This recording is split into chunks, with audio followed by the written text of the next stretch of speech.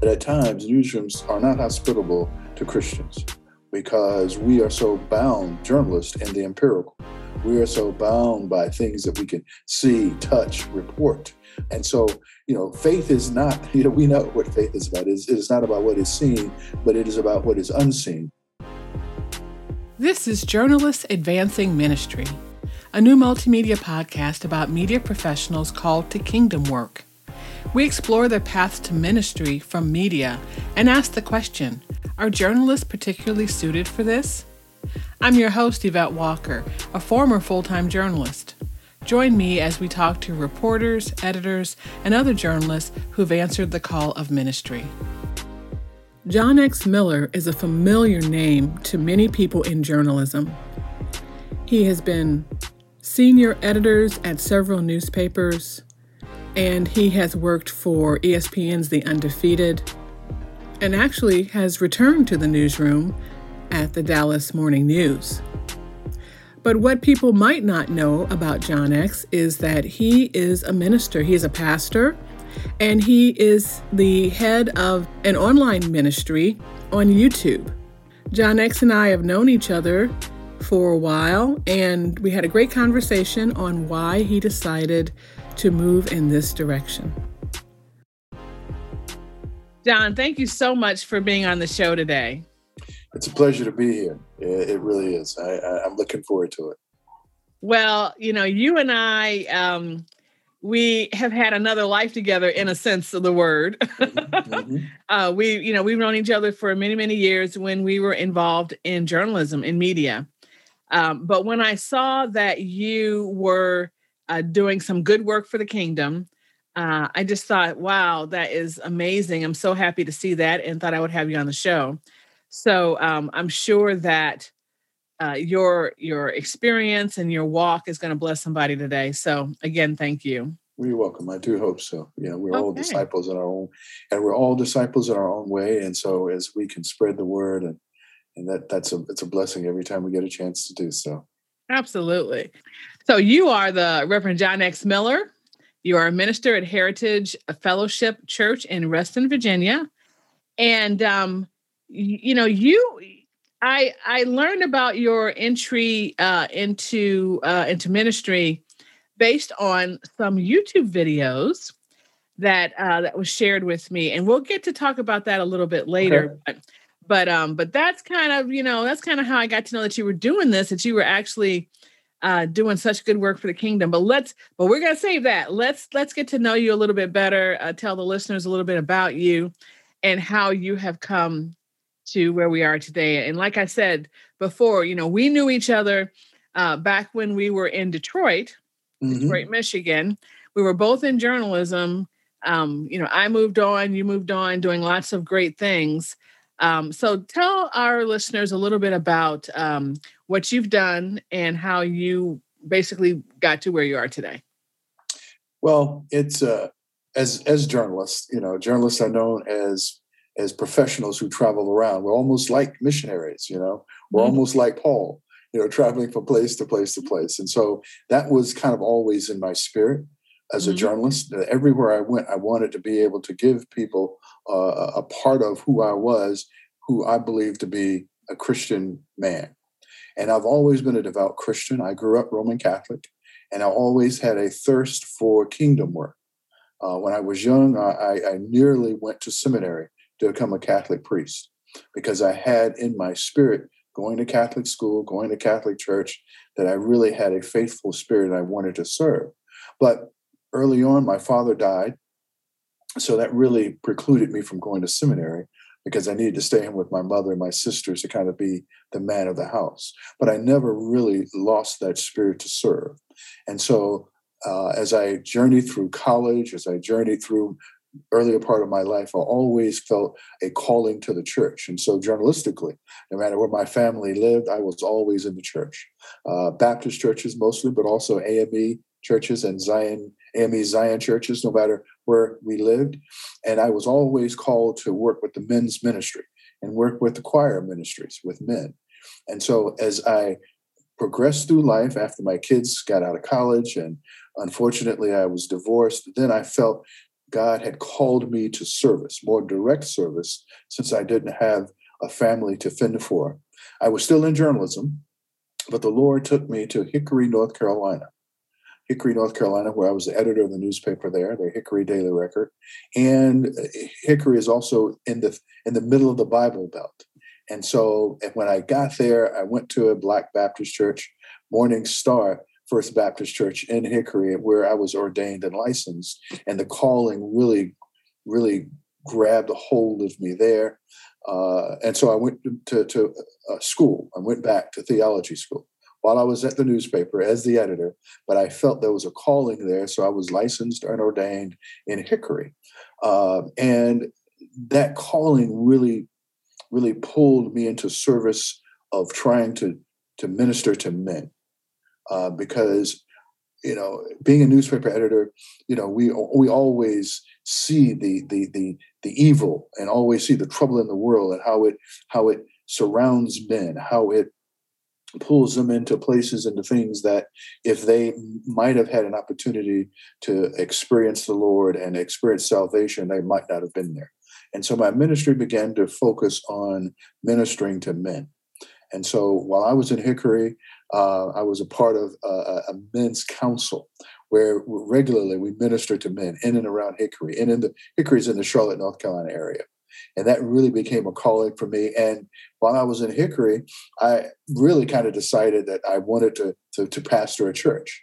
But even though I was there and I had in my heart to do that, the Lord had other things for me to do. And so I left Hickory, went to Winston-Salem, North Carolina, which was my hometown, as the editor of the newspaper there. And I thought at that time that I was going to go to Winston, be the managing editor of the newspaper, retire at the Winston-Salem Journal, and then to go into ministry in North Carolina. But God had other plans. And so he directed me, he brought me here to Northern Virginia, now where I work for ESPN and a website called The Undefeated. But that also has given me the opportunity to minister to people that I would not have been able to minister to before.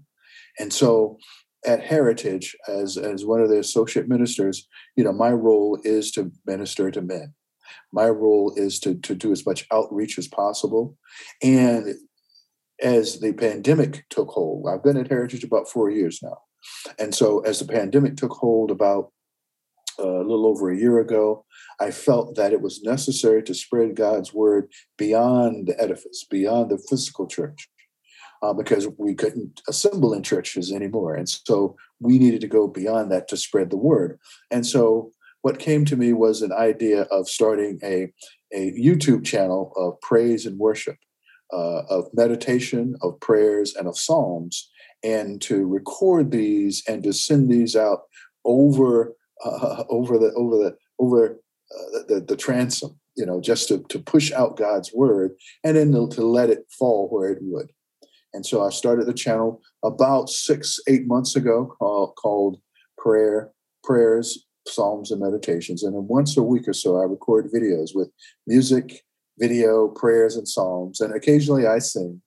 And I send that to friends and family and others. And I just sent one out this morning. And Yes, you did. Yes, you did. And someone from Hickory texted me back and said, that word fell exactly where it needed to this morning. I needed to hear that word. I needed to hear it because I sent it was Psalms, several Psalms. And they said I needed to hear that word. And so I understand now in this world that we live in that the word of God has a place in our lives if we allow it. The word of God soothes us. It inspires us. It keeps us. And there's nothing like the word of God. Now, sometimes in our secular world, we believe that there are things that can supplant the peace that surpasses all understanding that the word of God brings, but there isn't.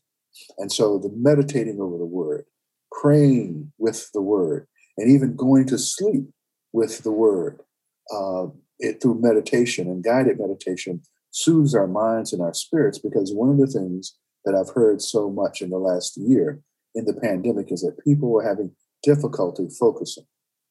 People were having difficulty sleeping.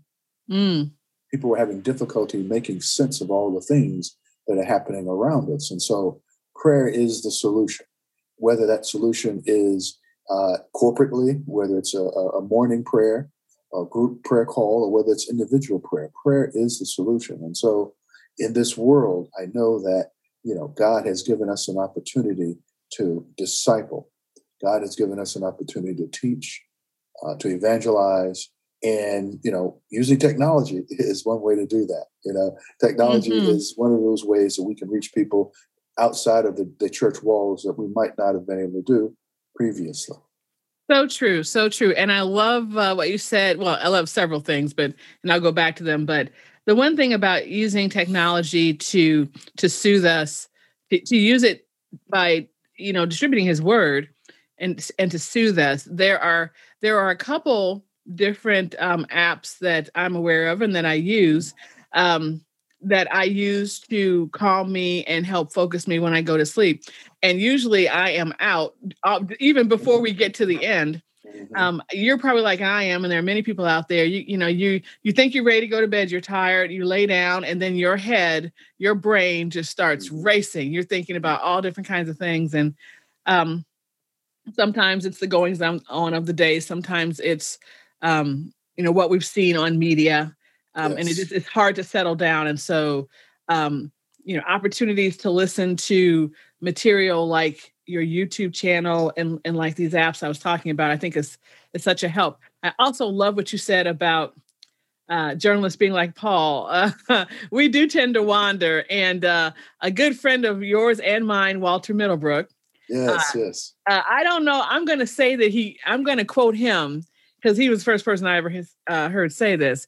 But he talked about separating journalists into two camps, the locals and the nationals. I don't know if you ever heard him say that. I have, yes. And the locals are people who stay in one place for a while. The nationals are folks who just go to work to several different markets, go to several different newsrooms. And I certainly was the latter. Definitely, I was a national. Moved around quite a bit. And so yeah. And I don't know about you, you moved around, but when I got to a new place, and most of the time I had no friends or family there, I would find a church and I would literally go into the church, sit down just in the middle of the day. I know there are some places now where churches are not even, before the pandemic, where sometimes churches are locked now, but back then, churches were open. I would just go sit down in the pews and just center myself, because that's where I knew I would find love of God, and I would find basically someone I knew, and that's Jesus Christ, because I didn't know anybody else, and so that's what I would do. It was always a place of solace for me, no matter what city I moved into. And I might not have actually gone to that church for services, but I would just randomly find one and just go sit down, like right when I got there. That's so important. That's so important to find a quiet space, particularly where there are like-minded people, and particularly in places where you know that the Spirit of God resides, right? And so you might be able to go to a library, you might be able to go to a park, but when you go into a sanctuary, the Spirit of God resides there. And as Scripture says, Scripture, our spirit communes with God's Spirit, with the Holy Spirit. And so when we are in the presence of God, we recognize that, our spirit recognizes that, and it brings about a peacefulness. It brings about solace. It brings about a comfort that we can't gain elsewhere. Mm-hmm.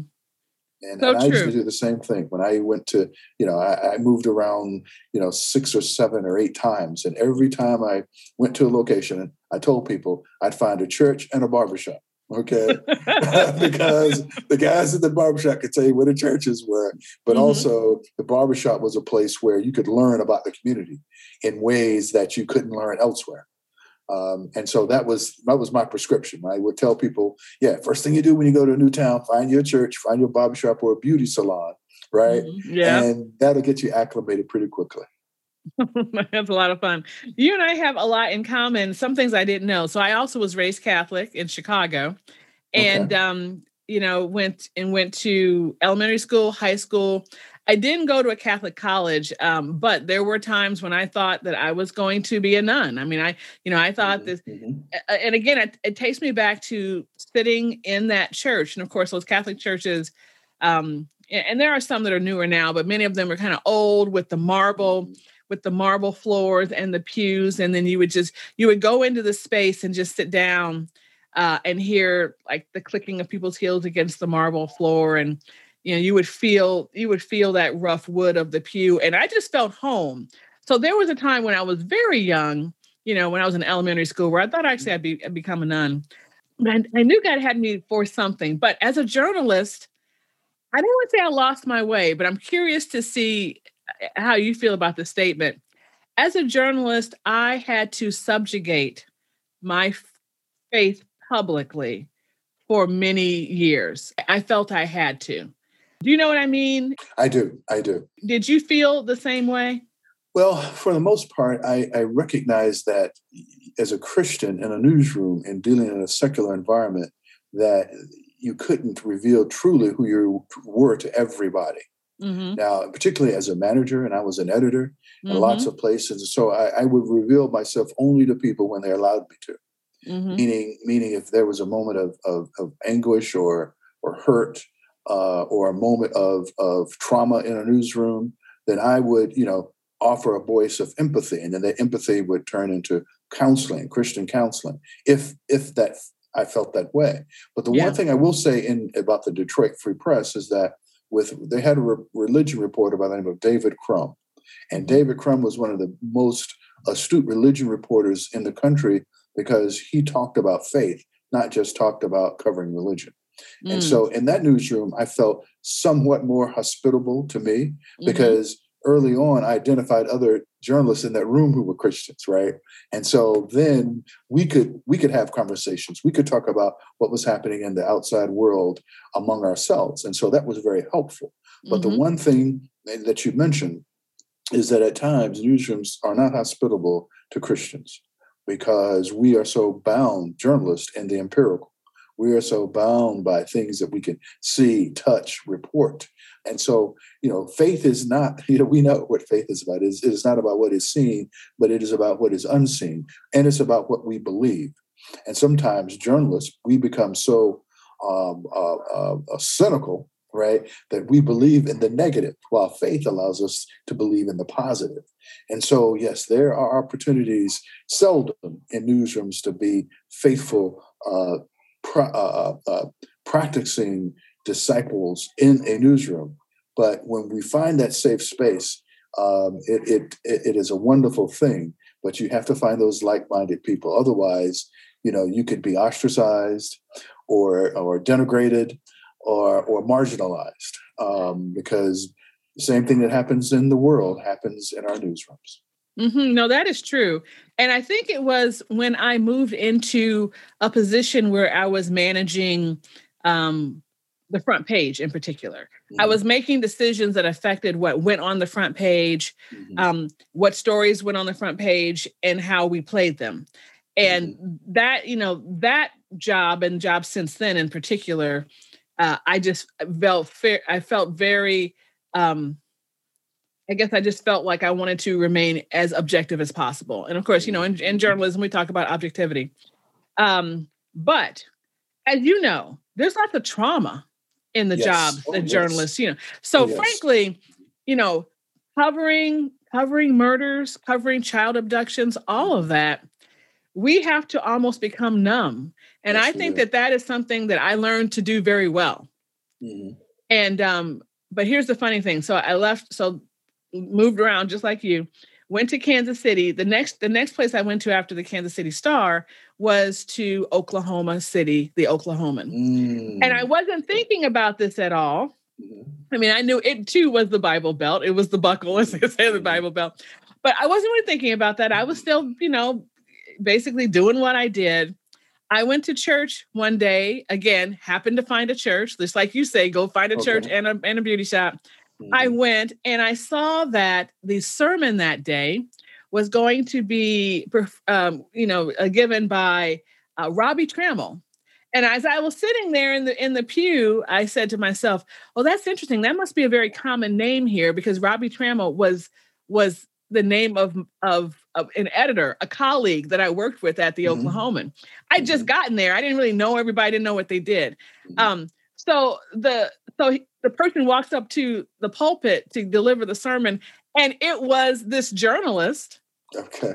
a All right. Amen. very high ranking journalist Mm-hmm. in this newsroom.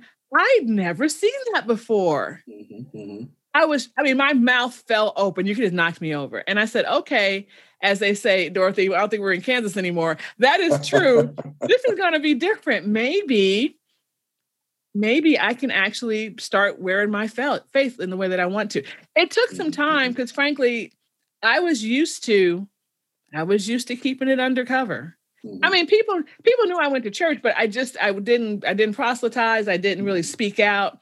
I didn't do the kind of work that I'm hoping God is allowing me to do now. I felt like it was not appropriate. Right. Well, I felt that same way in some ways at my job at the Winston-Salem Journal, where I was managing editor. But I had been managing editor also in Hickory, and so I had gained as I was going through my education and becoming a minister and learning, going to divinity school, I began to understand that how I can incorporate my Christian life into my work life. And so as the managing editor there for about 3 years, I strove to make sure that the people in the newsroom knew that they could trust me, for one. Because sometimes, reporters and editors, they don't trust each other. They do maybe on the outside, but not intrinsically.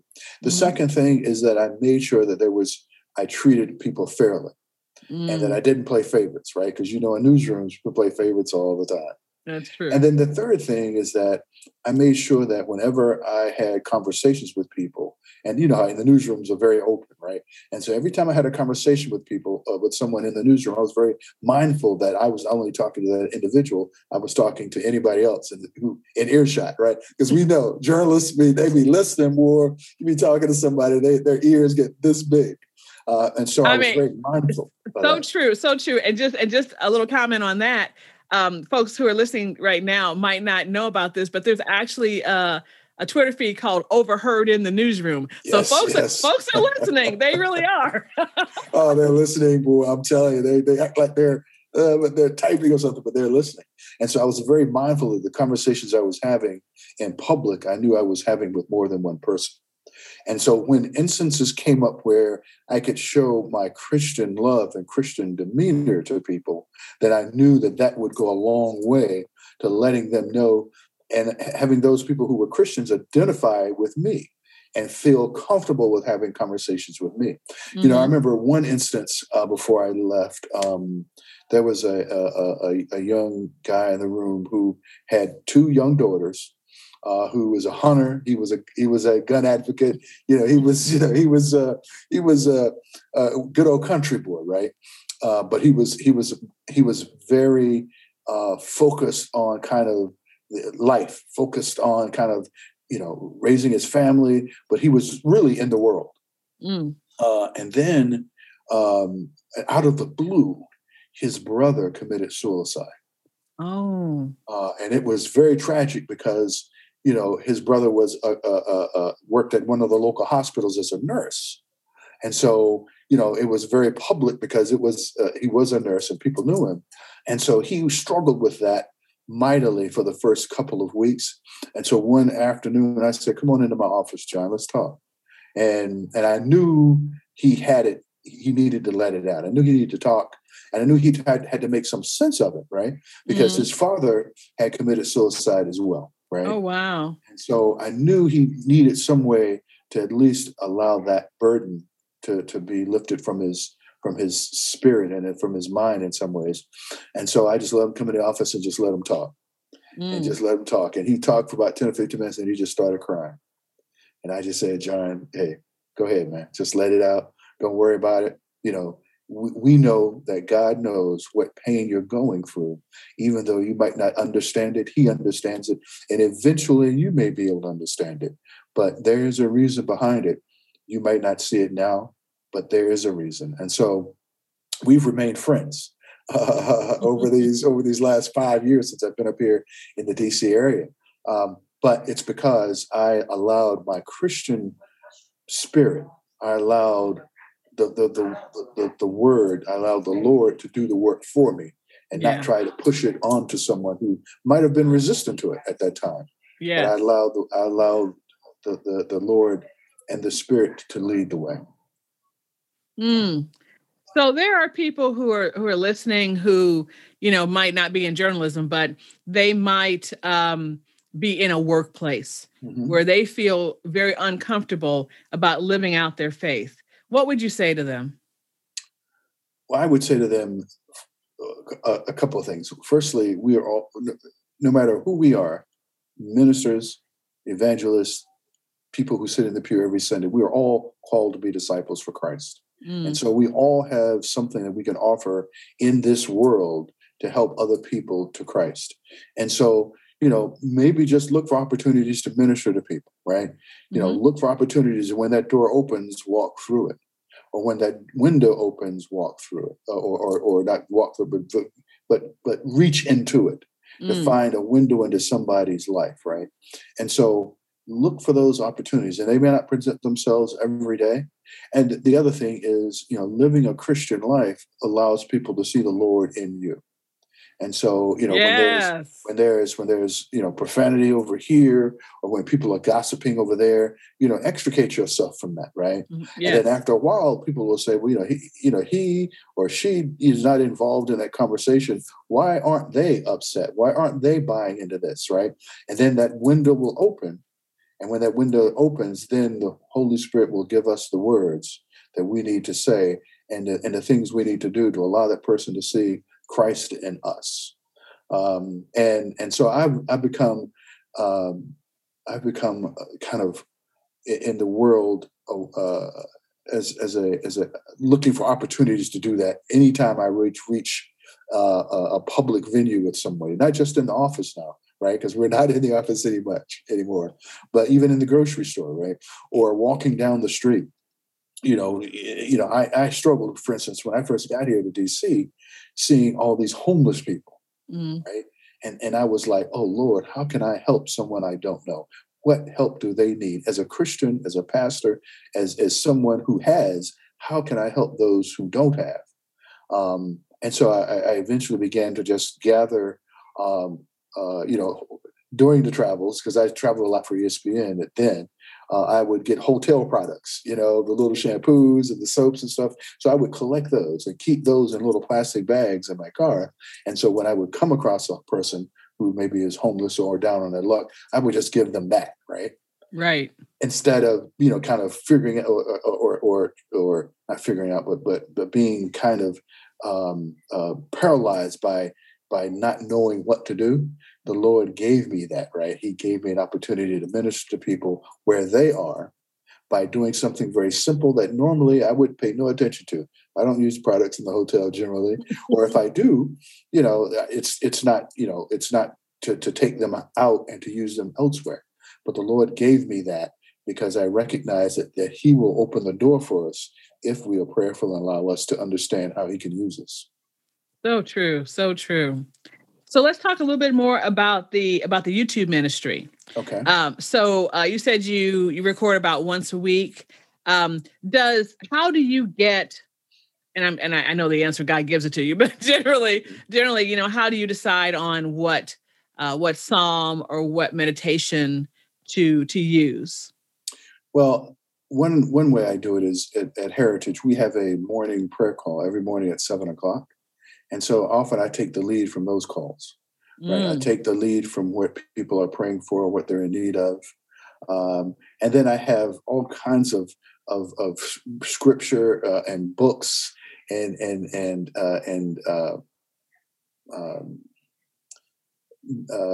not just books, but prayer manuals and books that I will read and pray over and then get inspiration from those. And then once I do that, then I'll just write a script, right? And then pray over the script. And then what I try to do is I will start with a prayer, and then I'll read a psalm or two.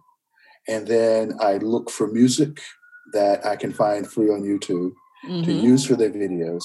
And then I usually are able to find videos that are, again, free, that I can find and stitch those together. And I find a couple of programs but I use iMovie for one. I use to do the videos. And then, as I said, the music is generally free. And then I stitch those together and make a video. And it usually the process takes about 3 hours to do everything. But it starts with prayer. And, I also look to kind of the happenings of the world, right?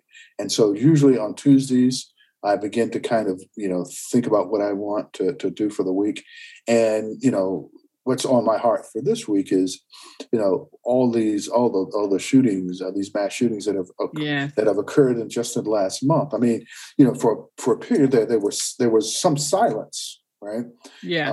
But all of a sudden, there just kind of almost every day these mass shootings where people are killing each other indiscriminately, and to me, that says that the evil is escalating. That says that we need to be mindful of things around us in ways that we pray to help tamp down the evil, right? We need to have more robust prayer in our individual prayer life and in our corporate prayer lives to help God, to pray to God to hold back some of the evil in this world. Because when you see, men, and men generally, right? Not women, but when you see the spirit of evil overtake people in such a maniacal way, you know that the devil is at work.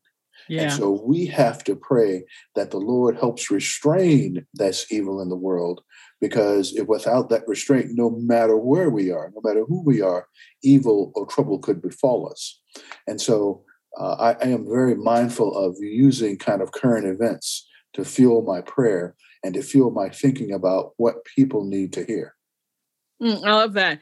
And it is so easy for us to get caught up in the world. The world is an intrusion often. I mean, just now we were talking and there's a siren that goes by, right?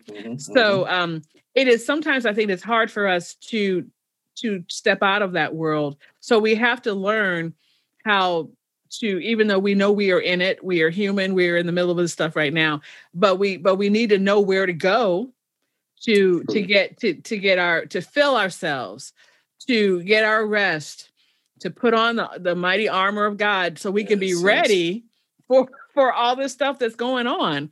It's not going to stop. But no, it's not going to stop. It's how we react to it. It's how we fuel ourselves to be ready for it, because it's just going to continue to go on.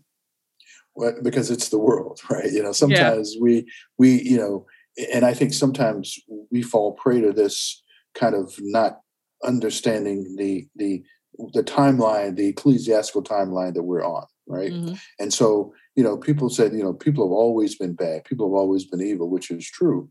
But in some cases, I think that there is an intensity in the growing evil in this world, right? And that intensity, I think, is apparent just in the coronavirus, right? When we think of all the hundreds of thousands of lives that have been lost in a callous fashion, right? Some of these people did not have to die, but they were ignored. They were marginalized. They were pushed aside, and because of that callousness, that has allowed people's lives to suffer. And so, in my lifetime, in your lifetime, we can say we've never seen times like this, know. And so when I talk to young people in particular, I have a daughter and a son, 35 and 33 years old, and they had COVID.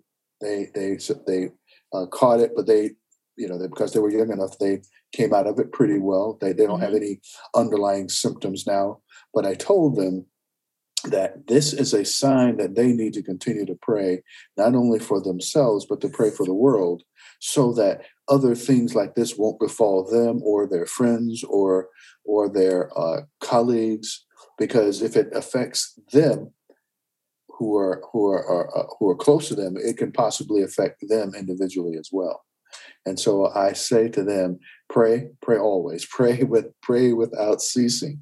And so they kind of like, well, Dad, you the preacher, right? Said, well, you pray for us. I said, well, I always do pray for you, but be mindful of praying for yourself.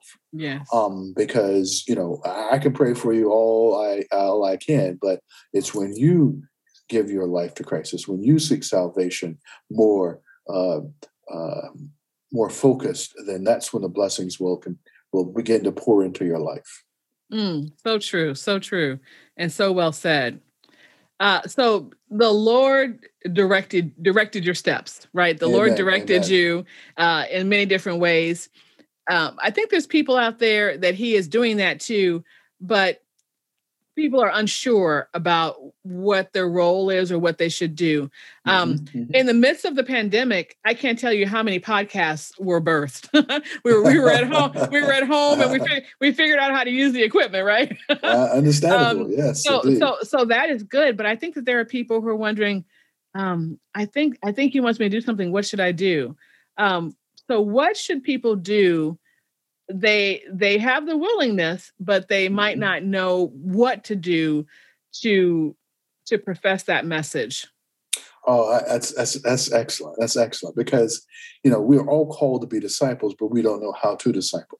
One of the ministries that at Heritage that I'm involved with is called Ambassadors for Christ. Okay, and so as disciples, we are all ambassadors for Christ, and so I fall back on something that came about probably a decade ago, WWJD.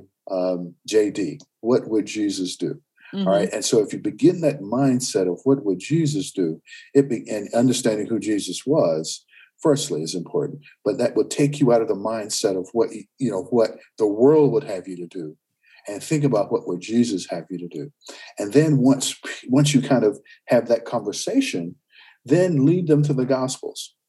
Take them to the Gospels so that you can see what Jesus actually did, and then expand the conversation beyond the Gospels to the epistles, because the epistles are a great teaching tool to help us get through these times where the world is pulling on us so much. And so when I'm into elongated conversations, when I'm into singular conversations with people, I go to Romans, the book of Romans, because Romans gives us a sense from what Paul tells us about how we should act in the world, and how the world is in opposition to God. And once we begin to understand how the flesh, how the world is in opposition to God, then we can begin to see where we should be, right? And Romans and the Word of God through the gospel helps us begin to separate ourselves from the world, because the mindset of a Christian is different than the mindset of the world. The biblical worldview is very different than a secular worldview, but you have to get people to begin to separate themselves from that, so they can kind of look at it, as a opportunity for change. Because if we don't change ourselves and our worldview and how we see things around us, and of course how we see ourselves, then we can never do what Jesus did, which is love our neighbors as He loves us, and to love our God with all of our heart, our mind, our strength. Yeah, I tell people it's simple. Love God and love people. Basically, that's what He said to do. No, I love what you said. I love what you said. I've heard it referred to, I think, as the Roman road, a way for us to learn. And you mentioned the word epistles in case there's people out there not quite sure. You're talking about the letters written by the apostles and the disciples of Christ. And I agree with all of that. And then also to be open and to listen. It's interesting because, I was home. I mean, I was working from home, and I have my computer here, and this computer happens to be loaded with Audition. I said, okay, I'm going to learn this. And I've been wanting to do a podcast, but there was always something in the way, or it was too hard to figure out. It was always something, right? So here I am at home, and I said, okay, I'm going to figure out how to do this. And it's going to be on what I call the intersection of politics, beauty, and hair.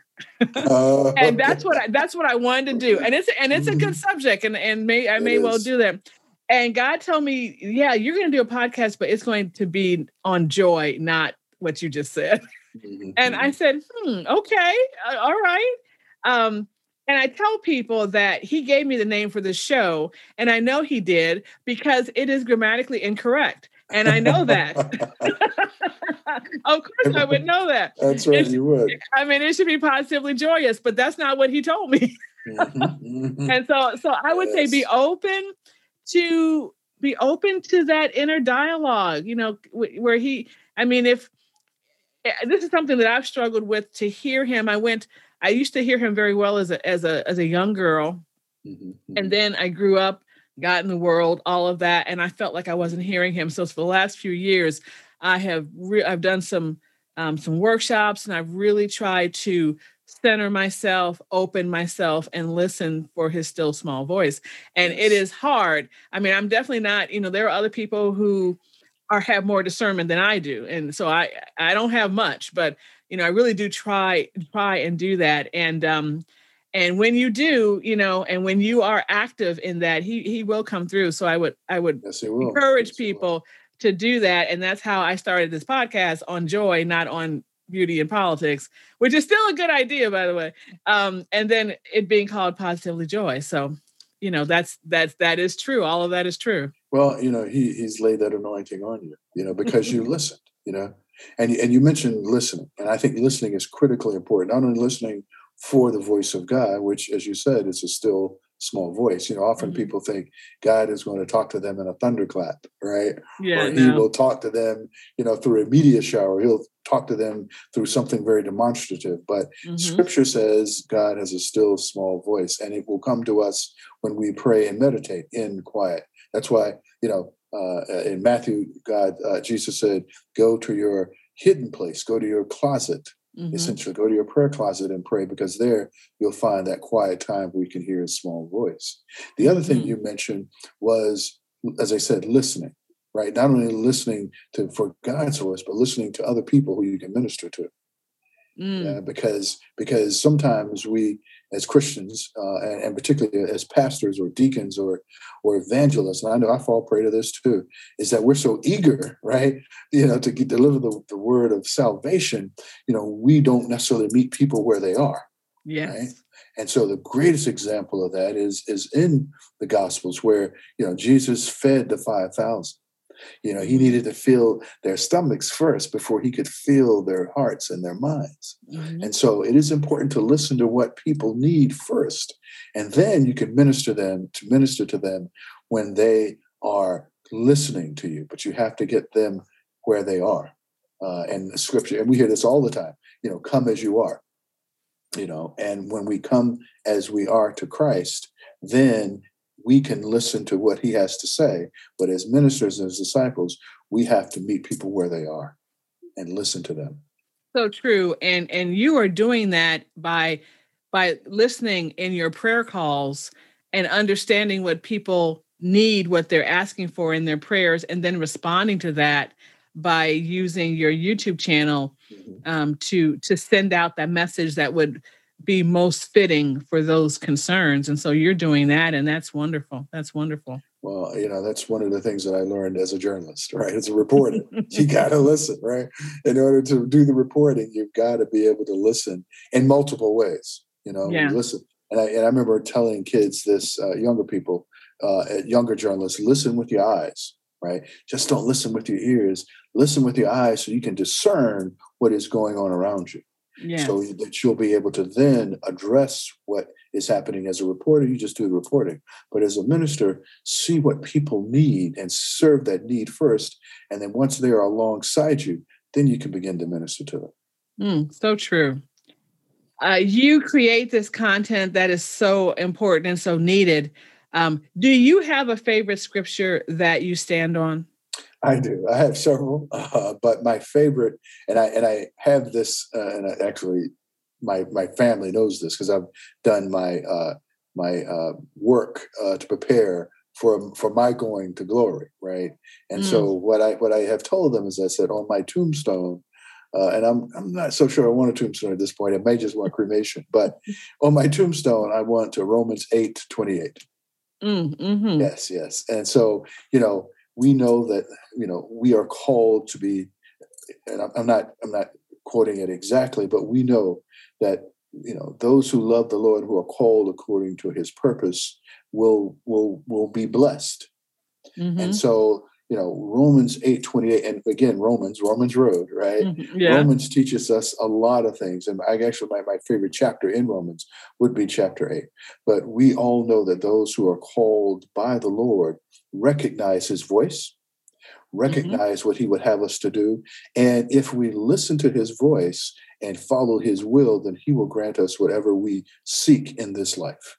And so that's really important for me to help people understand that if we stand on his word, then he will take care of us. No matter what, he will take care of us. Well, I think that's a perfect way to end this. Thank you so much. Thank you so much. I love what you're doing. I love the work you're doing. And it resonates with me, and what you've done and the path you've walked resonates with me because there's some similarities, but I think it also can resonate with a lot of other people. So I appreciate you being here today. Thank you. You're welcome. One other thing about the similarities in our lives. My younger sister's first name is Yvette. Okay. Really? Okay. It is. Yeah. And you pronounce it correctly.